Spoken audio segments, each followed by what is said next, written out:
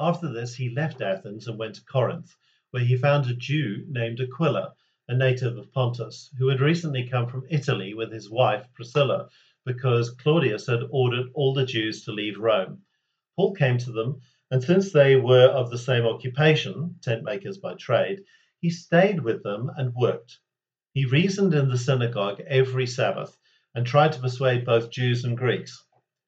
When Silas and Timothy arrived from Macedonia, Paul devoted himself to preaching the word and testifying to the Jews that Jesus is the Messiah. When they resisted and blasphemed, he shook out his clothes and told them, "Your blood is on your own heads. I am innocent. From now on, I will go to the Gentiles." So he left there and went to the house of a man named Titus Justus, a worshipper of God, whose house was next door to the synagogue. Crispus, the leader of the synagogue, believed in the Lord along with his whole household. Many of the Corinthians, when they heard, believed and were baptized. The Lord said to Paul in a night vision, "Don't be afraid, but keep on speaking and don't be silent, for I am with you.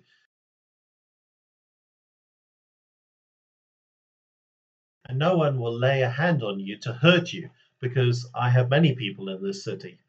He stayed there a year and a half, teaching the word of God among them.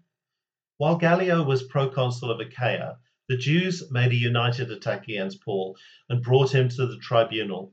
"This man," they said, "is persuading people to worship God in ways contrary to the law." As Paul was about to open his mouth, Gallio said to the Jews, "If it were a matter of wrongdoing or of a serious crime, it would be reasonable for me to put up with you Jews. But if these are questions about words, names, and your own law, see to it yourselves. I refuse to be a judge of such things." So he drove them out of the tribunal. And they seized Sosthenes, the leader of the synagogue, and beat him in front of the tribunal. But none of these things mattered to Gallio.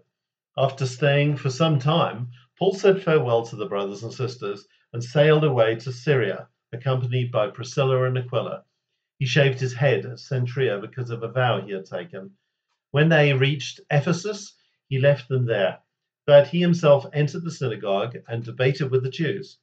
When they asked him to stay for a longer time, he declined, but he said farewell and added, "I'll come back to you again if God wills." Then he set sail from Ephesus. On landing in Caesarea, he went up to Jerusalem and greeted the church. Then he went down to Antioch. After spending some time there, he set out, traveling through one place after another in the region of Galatia and Phrygia, strengthening all the disciples. Now a Jew named Apollos, a native of Alexandria, an eloquent man who was competent in the use of the scriptures, arrived in Ephesus. He had been instructed in the way of the Lord, and being fervent in spirit, he was speaking and teaching accurately about Jesus, although he knew only John's baptism. He began to speak boldly in the synagogue. After Priscilla and Aquila heard him, they took him aside and explained the way of God to him more accurately. When he wanted to cross over to Achaia, the brothers and sisters wrote to the disciples to welcome him. After he arrived, he was a great help to those who, by grace, had believed, for he vigorously refuted the Jews in public, demonstrating through the scriptures that Jesus is the Messiah.